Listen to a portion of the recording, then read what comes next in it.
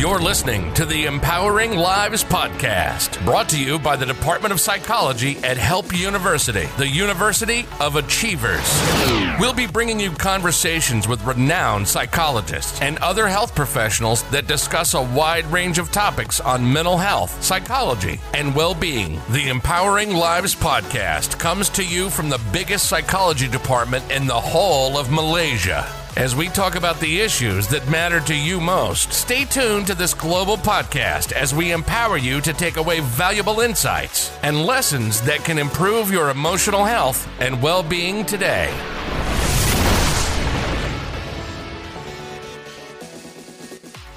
Hello and welcome to the Empowering Lives podcast, wherever you're listening from. My name is Sandy Clark, and today I'm joined by Professor Stephen C. Hayes, a clinical psychologist from the University of Nevada, who is perhaps best known as the creator of acceptance and commitment therapy, which is a widely used approach in counseling and psychotherapy throughout the world. Professor Hayes is also the author of 640 journal articles and 46 books, including the highly acclaimed Get Out of Your Mind and Into Your Life, and his latest book, which is called A Liberated Mind, How to Pivot Toward What Matters. So thank you for taking the time to do the show, Professor. How are you doing? I'm doing great here in the coronavirus era, and I'm looking forward to our conversation. Thanks for inviting me. So I was thinking that we could maybe have a chat about, what it means to find meaning and purpose in life, particularly within these kind of challenging times. But if we could start off with a point about acceptance and commitment therapy, and I think that a lot of people often misunderstand that word acceptance when it comes to dealing with difficult issues or challenging situations. Some people might think that it means to just resign yourself to a situation or to a feeling or a thought and just let it roll over you. But of course, that's not really what we mean by acceptance, I think. And can you share some of your thoughts on what it actually means to accept your situation or an event? Yeah, in culture, in our English usage of the term, there's things that are pulled up by acceptance. I mean, sometimes we tell people, well, you should just accept it. And really what we kind of mean is stop complaining, or I don't like feeling what I feel when I hear what you're feeling, so why don't you stop telling me about what you're feeling? I mean, it really can be an unkind word, even though we mean it in a very kind way in the act of acceptance and commitment therapy work. It is inside English, though, the connotation that we mean. It comes from a Latin root that means to receive, is just to receive a gift, septere, the Latin. And it's in English when we give a precious gift to someone, we say, here, will you accept this? Mm-hmm. And the more precious the gift, the more likely we are to say that. And what we mean by that is not, would you put up with it or tolerate yourself to receiving it or resign yourself? We mean, will you willingly receive this gift? Acknowledging the precious nature of the gift. Mm-hmm. And the thing that our history gives us is wisdom. So when we're open to what our thoughts, our feelings, our memories, our bodily sensations, our urges, our predispositions, so when we're open to our own experience, which is an echo of the past and the present. If you come into a new social situation and you're feeling a little nervous, there's something in that situation that connects you to your history. A baby would not necessarily feel nervous. You feel nervous because you have a history. And is your own history your own enemy? Really? Because it's the source of your wisdom, is it not? And you actually know, we know in the research literature that if people are unwilling to receive the wisdom, the gift of their history, they tend to replicate some of the worst parts of it. I'll give you an example. People who have been abused are the last people on the planet who should be abused again. But the data show that somebody who's been abused in the past is more likely to be abused in the future if they're not able to really access their own feelings, memories, and bodily sensations when they're in situations that remind themselves of the past abuse. In other words, if you refuse the gift, you mentally kind of say, no, I will not remember, I will not feel, I will not sense, I will not notice. You know, if you've been sexually abused, you may form a relationship with somebody who's not safe. You may go home with somebody who's not safe. You may not be able to read this third sense, the intuitive sense that something's off, something's wrong. And so, in the same way that if you're reaching out to your desk right now and feeling the surface and there was sand on it, you'd want to be able to have your feelers be able to sense it so that you could do something about it, maybe clean your desk. it doesn't do any good to attack the feelers in your fingers and say, what's the matter with you fingers? Your fingers are doing what they're supposed to do. And your emotions are valid. What if your emotions are valid? What if your thoughts, even when they're scary, when they reflect the kind of shadow part of us, the part of us that's not fully into our conscious awareness, what if that's actually our friend? What if that's actually helping us in some way? Mm-hmm. So that's what we mean by acceptance. It's being open to receive the gift. It doesn't mean wallowing. It doesn't mean entanglement. It doesn't mean putting up, resigning, giving up. It doesn't mean any of those things. And so I wish there was another word in English that would really dial into what we mean. Self-kindness is pretty good. Self-compassion is pretty good. Maybe I just didn't think of it, but we're stuck with it now. So it's ACT, and acceptance is the first word, but it's one that I think everybody listening knows. There are times when you would use that word to mean a choice of openness that's in the service of fostering your life in a positive way. And that's the sense in which we mean it. And I think in acceptance and commitment therapy, the opposite to acceptance is avoidance. And you mentioned that, we're at the time that we're speaking, we're in the midst of a health crisis where lives have been turned around in so many different ways. And when we are in the midst of uncertainty, such as a pandemic or a sudden loss or change in our lives, we often react in that sort of fear-based, driven way that really are unhelpful and can undermine our individual as well as collective interests in a sense. So we see, for example, panic buying at the supermarket initially, or hoarding behaviors, people who are trying to almost react in an animalistic, instinctive way that they feel might protect their safety and health and that of their loved ones. But a lot of the time, it doesn't really serve our best interests. So why does this happen? And what does it tell us about how the mind reacts to unfamiliar or unpleasant experiences? Well, the social extension of consciousness is to be conscious of the consciousness of others. The social extension of acceptance and emotional openness is to feel what it feels like to be another person. And those two features of perspective taking, be able to go behind the eyes of others, and empathy, being able to feel what it's like to be behind that, predict pro-social action only if you have a third thing, which is that you don't run away when it's hard. Because sometimes what you'll find when you go behind the eyes of others is you're going to find pain. And that's part of what connects you to others. That's part of what intimacy means,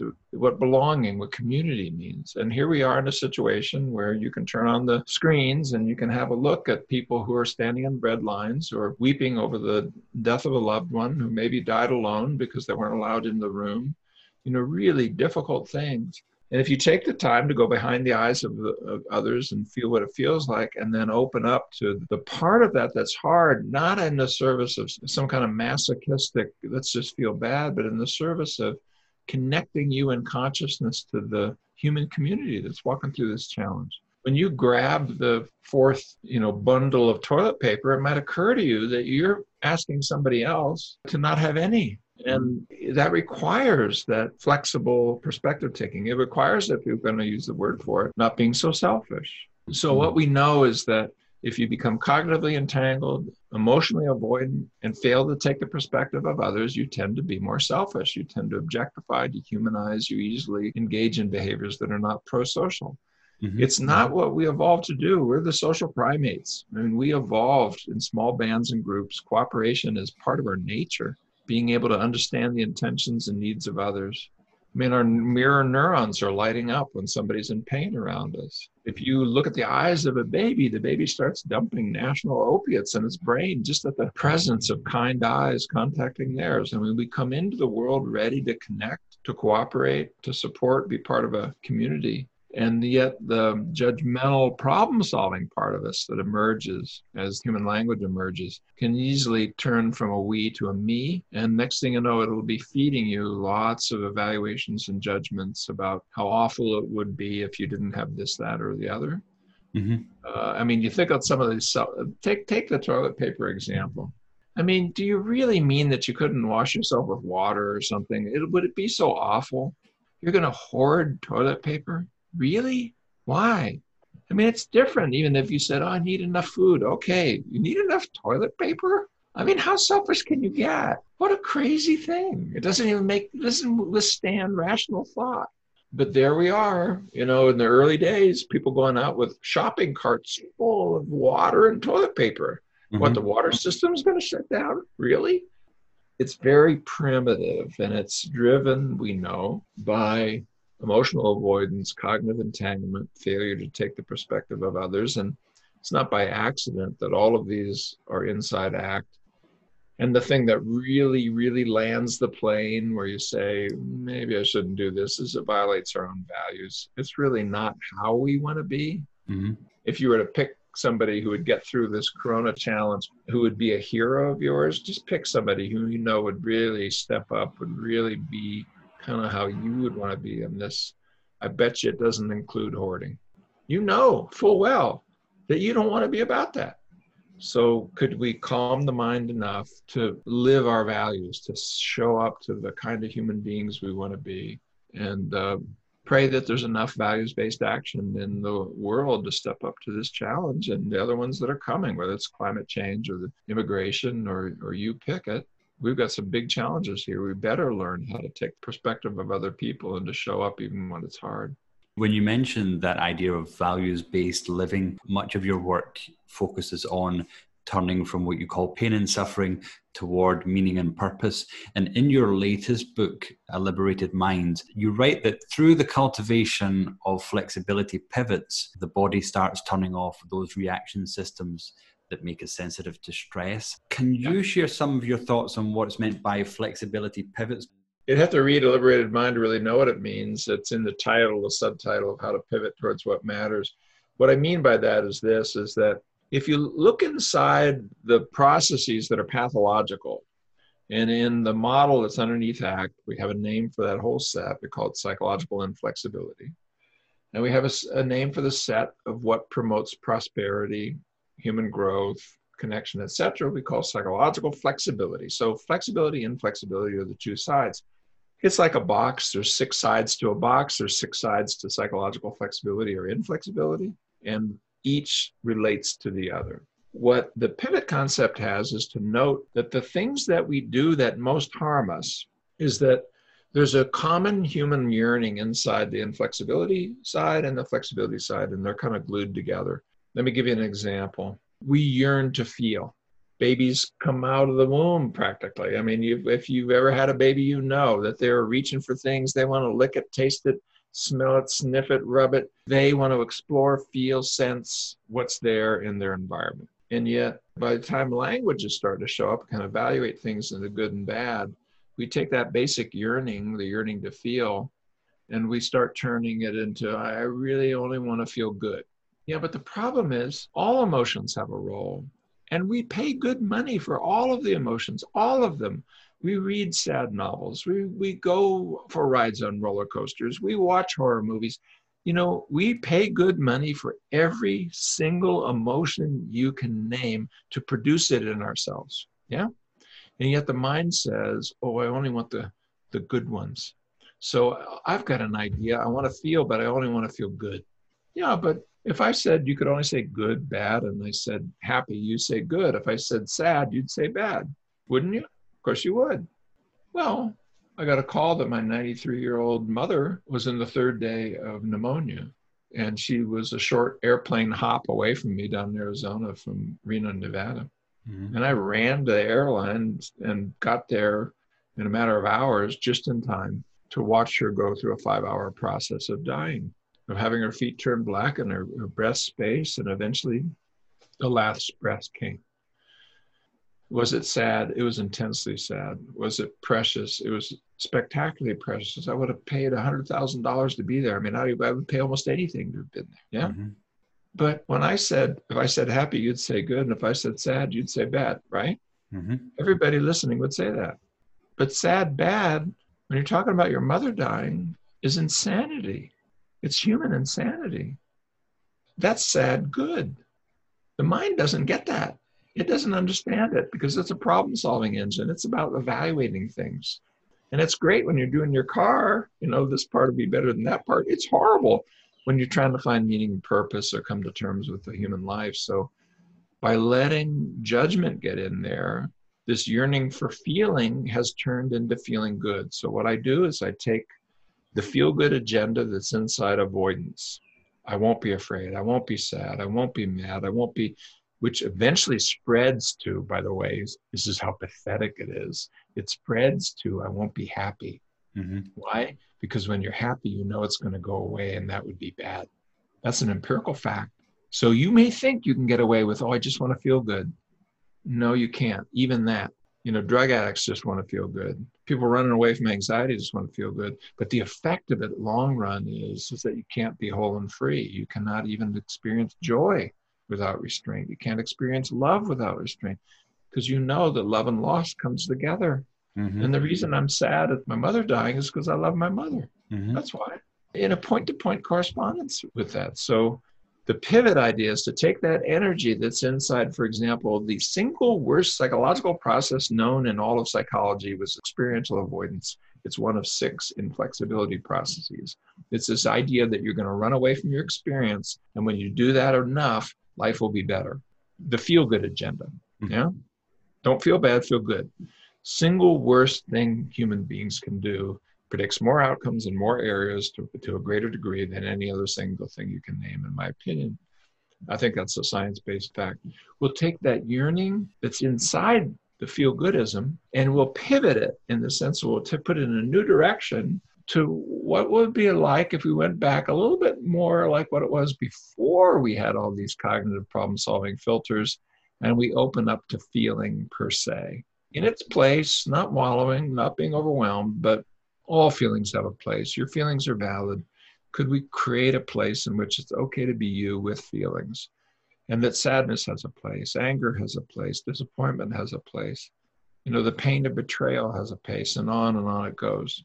And out of that, a place is scooped out into which you can pour love, connection, joy. So the metaphor that I'm using there is the metaphor of taking the energy inside us at our worst, pulling out the parts of it that are not life-enhancing, and channeling that energy in an entirely new direction. And the metaphor of a pivot, it's like a hinge in a door, is that you take the energy, when you push a door open, you push one way, it goes the other way. And anybody listening to me knows how to dance. You want to have energy moving. You don't want to dance with somebody who's standing there like a stump. Move. Any direction will work. We can deal with that. And I would rather have somebody moving in a pathological direction, take the energy inside that and whip it in a new direction. We're going to go faster, farther that way than just sort of standing there like a stump. So the book, A Liberated Mind, walks through how we can take the processes that create living at its worst and swing it around in a new direction that'll help us move towards living at its best. And, the about 3,000-4,000 studies that's sitting on over the last 40 years that shows that that's actually the way it works, that that's actually possible, and how you can do it, giving people the skills to actually do it. That point that you mentioned about emotions playing a role, that they serve a functional purpose, I think is one that many people misunderstand. And I've seen, for example, on the internet from centers of therapy, sharing ideas that there's unhealthy emotions and healthy emotions and how to switch between the two. But as you say, that's a kind of misguided perception because it all feeds into helping us understand ourselves and therefore to find meaning. And when we have that closed off mindset from particular emotions, it can sometimes sort of restrict that pursuit to find what's really important to us and to find meaning. In one of your other books that I mentioned earlier, Get Out of Your Mind and Into Your Life, you write that what we need to learn to do is to look at thought rather than from thought. And it reminded me of a line that I read by a Franciscan priest, and he said, we can't think ourselves into new ways of living. We have to live ourselves into new ways of thinking. So why is our tendency to think ourselves out of or into situations often unhelpful? And what is the alternative to that can bring us into that range where we can start to find meaning and purpose?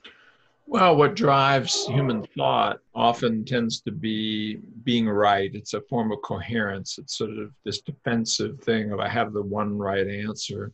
And, you have to worry about the fact that sometimes thought will give you an answer that's good in the short term and bad in the long term. I'll give an example. We were talking to a person who struggled with anxiety disorder. It's part of what ACT work comes from. And in the days when I was rocking and rolling as a person with panic, if I said no to an invitation to come give a talk, I felt a lot better. But then it was kind of like feeding a tiger in the corner of the room by throwing him some meat. The tiger gets bigger and then it's even more threatening. And so the thought tends to draw us into short-term solutions, short-term gains at the cost of long-term pain very easily. Because we don't come with a rule book, we don't come with an owner's manual, and you've got to live enough life to see how things work over an arc of time. So just being right and figuring it out and have it all fit together. Part of what that doesn't deal with is the short-term, long-term. The other part is that lots of situations in life are best not solved as a problem-solving way. Sometimes we need to access things that are more intuitive, contextual, felt sense, and so forth, and thinking about it too much actually interferes. If you ever have played a piano really well, or played sports, or been on stage, or, there's lots of things that are done more intuitively, and if you overthink it, you do poorly. We know that. We've all experienced it, but the mind still says, I can do it for you. I can do it. Listen to me. And next thing you know, you're fumbling and stumbling, and it's hard for us, even very, very simple things. I sometimes show this in workshops by getting people to walk on a line that's only 4 inches long without any imbalance, which you easily would do just naturally by walking. But once you focus on it and try to think of how to place one foot in front of the other, if you've ever been up on a tall fence or something, you know that you almost forget what the order is and how to do it. Everything becomes unnatural because it wasn't learned as a rule. There are lots of situations where the mind is just following along behind, making claims. I know who you are. I know how to do it. Listen to me. No, I need to open up to the whole of my history, some of which is just a felt sense, some of which is intuitive, some of which is unconscious, some of which is built into my basic underlying biology, some of it is being part of a culture or group, and so on. So when you rein in the mind and you learn to look at it, not from it, you have a little bit of a chance to take what's useful and to leave the rest. You can respectfully decline the invitation of the mind to always follow its dictates without having to argue it and make it shut up, because it won't shut up. That voice within is going to go with you to the grave. I mean, you can quiet it maybe with enough meditation, contemplation, things like that. But even then, monks who've meditated for decades on end, say that they can catch the voice, categorizing, judging, predicting, evaluating, ruminating, worrying, drawing them into delusion, self-aggrandizement, into self-pity, self-criticism, and it's just built into the human cognitive capacity.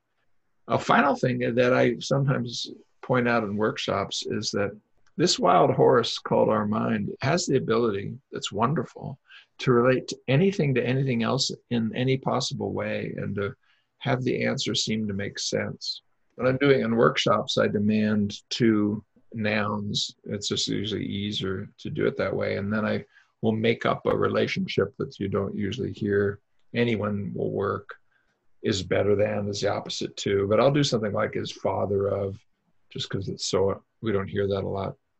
And we end up with questions to the whole group of folks learning, something like, I'm just looking at my desk here, and I could say, how is a highlight marker the father of a computer cord attachment? You'll come up with an answer and it'll seem to be apt. Maybe the highlight marker highlighted the part of the theory or the design that would allow you to create a lightning connector for your Mac. So therefore, the highlight marker showing the important features of the product design is the father of this. I could do it the other way. How is a cord connector the father of the highlight? Yeah, maybe somebody designed the highlight on a computer and they hooked the cord connector to their screen so that they could see their laptop on their big screen on there. And therefore, when they were doing the product design for the highlighter, that was the father of the. Well, when we finish, that seems apt, right? If it seems true, not even beyond language. It's actually so in some way. It's like, Mount Everest is bigger than a pea. That's so. Yeah, but if you can do any relationship and any two things, I said nouns, but you can do verbs, and always have an answer that's apt. And by the way, you can. Mm-hmm. I've done it. I've done hundreds of them. Here, we're going to try to rein in a capacity, a skill that will connect everything to everything else in all possible ways if you allow it to do it. And it's happening even in your dreams. It's happening when you don't control it. It's happening all the time. Rumbling around in the basement. It's like a spider weaving webs in your basement. You're going to get it right in the face when you walk down the stairs. And we're going to rein that in. We're going to make that all neat and tidy. No, you're not. Your head is full of things that are contradictory, prejudiced, stigmatizing, fearful, useless, ridiculous, insane. So what? What are you going to do? There's no eraser. There's no delete button in the nervous system, short of brain injury. So what you need to learn is how to look at the process of thinking with a sense of equanimity. There you go again. Thank you, mind, for trying to help me. I really appreciate you reminding me of that. But I've got this covered. And sometimes what shows up in the mind is very useful. Your taxes have to be filed a week from now. Thank you. That's good. I better organize my week so that I can do that. But sometimes not so much. Deep down, you're unlovable. Okay, thanks. That's an echo of a bit of history. So we have methods in our spiritual and wisdom traditions, increasingly in our psychotherapy traditions, but all of us know it. We've all learned it. We all know that the voice within is not a reliable voice, and it's that wild horse needs to be put on a leash so that we can have it without having it run us off the side of a cliff, without having it be the boss, without turning our lives over to it. It's just one feature of us after all. And when you gave that example about the highlighter and the computer cord, I noticed my own mind, it couldn't initially make any kind of connection, but I could see that it was trying so hard to do so. So I think in any other kind of situation that we find ourselves in where we can't find an explanation initially, the mind kind of ticks along until it finds something. Absolutely. And, it's like, why did I lose the job? Well, it could have been because the business just wasn't performing. It's nothing to do with you personally, or why did the relationship not work out? Or why did this thing happen? Yeah. And you can somehow, even if the explanation isn't obvious that it comes back to you, your mind is fantastic at making it about you and making it your fault and making you feel smaller as well. And it's quite, when you learn to observe that, I think it's really fascinating when you can sort of watch the mind really search for that explanation that not only is not going to make sense immediately, but it will make sense because it makes it make sense. And it sort of deepens that sort of that issue that you're going to have because of that. And you mentioned that it might criticize you and maybe be at the short end of the stick, but you could also say, you're right and the others were wrong. You're great. You're grand. You're the most wonderful. I'm the most special. I'll make the universe great again. I mean, whatever it is, we'll have print baseball caps. But no, whether it goes so-called positive or so-called negative, and in both cases, it's just the mind doing its thing. It could be useful. It could be helpful. Let's see. And most people actually get a sixth sense as to when the mind is helpful and when it isn't. But the mind is very, very tricky at being able to draw you into trying to play life on its own terms. And when you really fully do that, you're cutting yourself off from sources of wisdom and guidance that are not just analytic, judgmental problem solving. And, felt sense, for example. Some things are experiential. Some things you learn through ways that you don't even, there's good data on this, that you can arrange conditions in which people can learn by processes that are based on experience, that if you demand that people figure it out, they can no longer learn it. A study from long ago, is in the 50s, by one of my science heroes, was a study that showed that if you had people move their body in a very, very subtle way, they had wires all over the bodies, and most of them were sham wires. They were there just so that nobody would know what was really being measured. And in this case, it was a thumb twitch of the smallest sort. that you could turn off an aversive noise, and everybody learned how to do it. And then the scientists said to another group of people, here's the deal. If you can move your thumb so small that you can't even see it, it'll turn off the noise, which is literally true. That's exactly what was going on. It was measuring an EMG response that was above the threshold, below another threshold. Nobody learned it. Nobody learned it. As soon as you know that's what you're trying to do, you couldn't learn it. So, don't be so sure that everything will respond to a verbal rule. You're not going to be compassionate, creative, loving, spontaneous. You're not going to be able to hit a tennis ball or play Flight of the Bumblebee or dance well or love well, or if you only rely on the paint by numbers, judgmental verbal answers that your mind's going to give you to how to do anything. I mean, we never would have learned how to walk. Look at a baby walking. They, by trial and error, sometimes their foot gets in front of them. They fall on average 110 times a day when they're learning to walk, and they will toddle about the length of 10 football fields, which just exhausts the parents, but they are willing to just get up and do it, get up and do it, get up and do it, get up and do it, get up and do it, hundreds and hundreds and hundreds of times, falling on their diapered rear ends. And eventually they're able to walk. If you have a rehab clinic, and I've worked in them, people have a brain injury, let's say, and have to relearn how to walk. They start shouting at their legs. They need bars. They want reassurance, And some of it, you're bigger and you don't want to fall. You're not going to fall on a diapered butt if you're a 200-pound, 6-foot tall person. But so some of it makes sense, but some of it doesn't. Some of it's just the arrogance of the mind that we should be able to learn how to walk because we know how to walk, and we'll just tell our legs to do it. That's not how you learned it originally. You didn't learn swimming out of a book. You didn't learn how to be a good person out of a book that's as thick as a novel or something. You learned it by trial and error learning. And so don't be so arrogant. I'm glad I got a mind. I'm glad it can tell me what to do, but a whole lot of things it tells me to do it isn't wise. And a whole lot of things I know better as a whole person than just that part of me that is able to say that a marker is the father of a chord.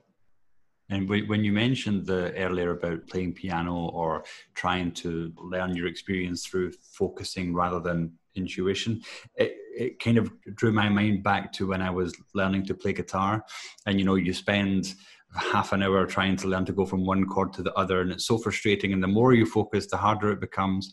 And you finally find yourself at some point, it just becomes second nature. You're not even thinking about it. Because when I think back, I got so frustrated learning this thing.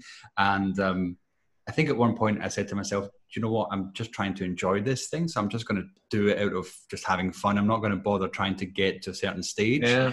And when I let go of that need to be perfect, that need to get the chord spot on or the hand the right way and all that kind of stuff, I found I was able to actually play much better because it was just a kind of more mindful, present experience rather than, as you say, this kind of evaluative, measuring, judging mindset that says, no, you have to get it right because if you don't, then somehow you're useless or you're incompetent or inadequate. I use that exact example of learning how to play guitar in a liberated mind because I've taught quite a number of people to play guitar, and I kind of know what predicts people actually successfully being able to learning. And it's that exact moment of letting go of perfection and enjoying where you are in the arc of competence as a music player with the intention of getting better, yes, but with that immediate kind of enjoyment and going with the flow, allowing your fingers to learn, allowing your whole self to be brought into it and not getting too judgmental, too mindy, too much focused on the end. I tell the story when I was teaching guitar, which I haven't done, to be honest, recently, but in college and in graduate school and so forth, I was a good enough player that people would want to learn, and I would always try to be of help and teach them. But if somebody would come and immediately be talking about how they really wanted to play in front of a large crowd and be so great that everybody would applaud and stuff, part of me saying, you're never going to learn it. You're never going to learn it. Those are not the consequences that produce competent guitar playing. The consequences are getting out of the way enough for you to enjoy the music you're producing at the level of competence that you're in right now. Mm-hmm. Well, what would it be? And then you get better. So what would it be like if our own relationships or compassion for others or sense of mutual understanding or, what would it be like if we treated the process of learning how to be a whole, connected, open, engaged human being, to be a good human being, if it was viewed the same way? And where you could be a little more forgiving that, oh, you got hooked, dang it. Why did you say that arrogant thing? Why did you criticize when you really meant to compliment? Why did you, create a fight when you really meant to create connection? And just allow this process to occur where you get to be more and more creating habits of values-based action, so that even when you're not watching, you're not quite so full of ego. You're not quite so full of fear. You're not quite so full of pretense, that if you pick any really deep human learning, it will respond to the wisdom of what you just said in your story. But not if you just turn over everything to the mind, because it's going to tell you that you need to somehow spring forth from the head of Zeus and be perfect at the first instance. Mm-hmm. And if you are, that proves how great and grand you are. And so what you need to do is hide your errors. Don't let people see your vulnerabilities. On and on it goes. And what it ends up with is not only incompetence, but aloneness, alienation, disconnection, a lack of vitality. It's a really inhuman and unloving way to treat yourself. It's so mindy and judgmental. None of us like to be constantly judged, but we do it to ourselves. Mm-hmm. And you do stuff to the person in the mirror when you're brushing your teeth that you would never do to a child. You would never do to somebody that you love. What are you doing that for? Why? Well, I think you're letting your mind do more than it knows how to do. And find this more spiritual, wiser place within where you can get better, you can learn, you can improve, but in a way that's kinder. One of the things that I tried to do when I was initially learning to play guitar was, of course, to head straight for Led Zeppelin's Stairway to Heaven, which non-guitar players, it's a very complex piece if you've never really picked up a guitar before. Even if you have picked up a guitar before, it's very difficult. And I remember the sort of pivot point for me in that sense was it was a kind of a joking voice that came into my head. And it said, someone like Buddy Holly made fame and fortune out of three simple chords. And here you are trying to learn this complex piece of music. Maybe you could start at that level first, just pick up the 3 chords and then see where you go from there. It was more of a kind of a kind judgment trying to nudge me in a more realistic direction. But just to wrap up the episode of Professor, we spoke a lot about, those pivot points and looking from our thoughts and trying to unhook from those experiences that take us deeper into those unhelpful patterns. Can you just give some advice or practical guidance on how people, how would they start to even develop to unhook themselves, to move towards a more helpful, pivotal direction, and especially in times when they might feel like it's a bit of a challenge, such as during this kind of crisis that we're in? Well, you might start with values, start with meaning, start with purpose, because it's the context in which all these other skills that you can work on. And they're out there, they're for free. I'm not trying to sell books. A Liberated Mind walks through it, but you literally can Google my name. You'll see some TEDx talks and things, and then ACT, psychological flexibility, some of the terms we've talked about. There's so many free resources. But all of those skills, those mindfulness, those openness, those cognitive flexibilities, those perspective-taking skills, really where the rubber meets the road is that you create a life worth living, that you get habits of larger and larger patterns of values-based action. So what did you come to do in the time that you have on this planet? What are the qualities of being and doing that you want to manifest in your life?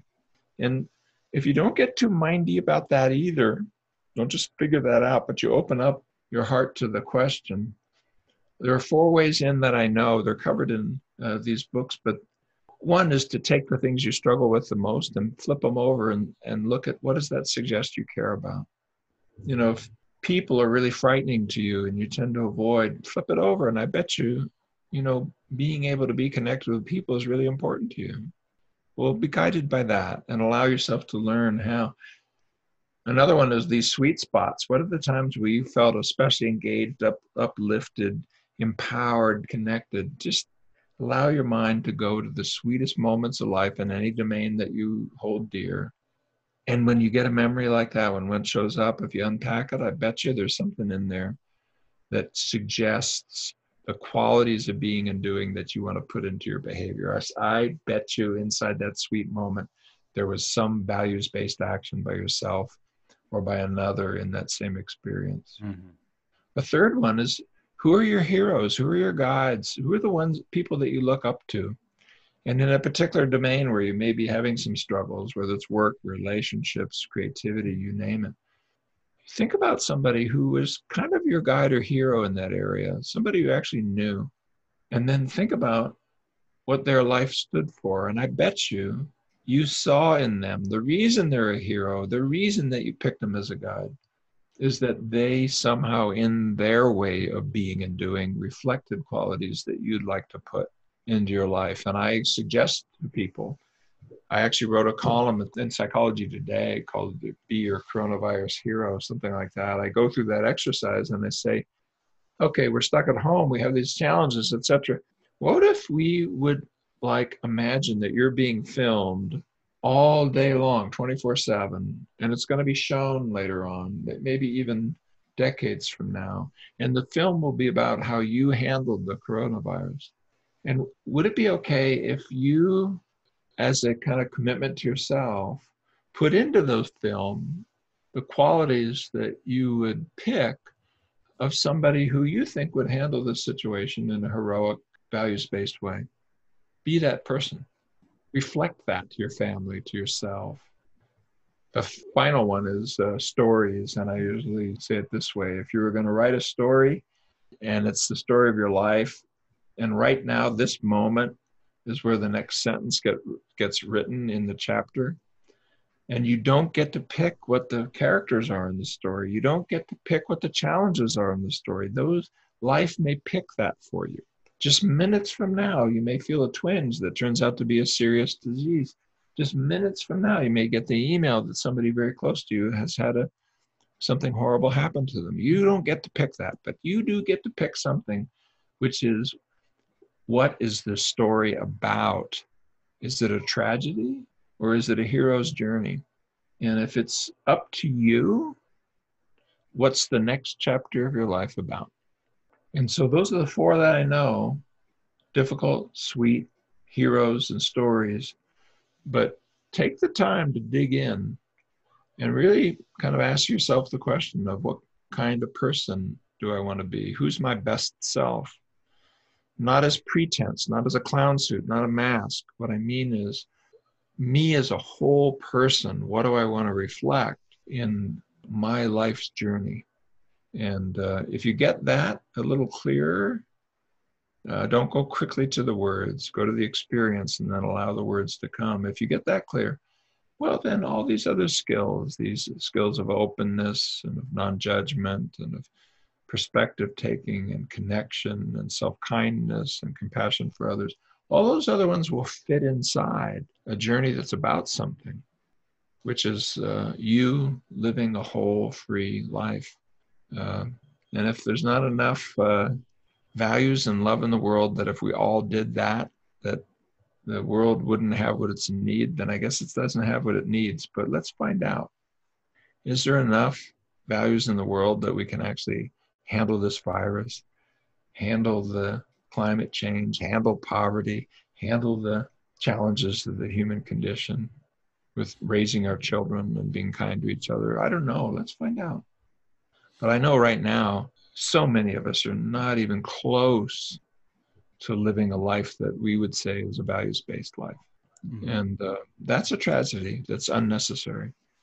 And I think that your point about trying to see for yourself what your journey might become, what kind of things are going to be important to you, what kind of values do you want to be driven by. I think just from personal experience, that really helps to open up the road ahead, if you like, because when you're, again, from my experience, when you're focused on particular outcome-based goals, you can quickly lose motivation and you can quickly make a mistake and then give up. But if you have an idea of where you want to go and why that's so important to you, and the people around you and the events around you that you want to be a part of and to connect with, I think that really helps to keep you on track and moving forward, no matter how slowly. And I think that's an important point as well, that it's not about getting from A to B as quickly as you can. Sometimes you can go at a steady pace, but the thing is that you keep on going. So thanks a lot for your time, Professor, and for all your valuable insights. I'm sure that our listeners will be taking a few of those away and able to apply those to their lives. So thanks for coming on the show. It was a privilege. Thank you for the opportunity to share some of this with your listeners, and I hope I've been of use. And thank you to our listeners for tuning in to this week's episode of Empowering Lives. Be sure to check out our previous episodes from this series and Series 1, which are all available on Spotify and Anchor.fm. Till next time, be well, take care, and stay safe. Thank you for listening. You've been listening to the Empowering Lives podcast, brought to you by the Department of Psychology at Help University, Malaysia, the University of Achievers. For more information about Help University, visit www.help.edu.my and learn about our world-class programs and mental health services. Thank you for listening, and remember, together we can empower each other to build rich and meaningful lives driven by purpose, vision, and values.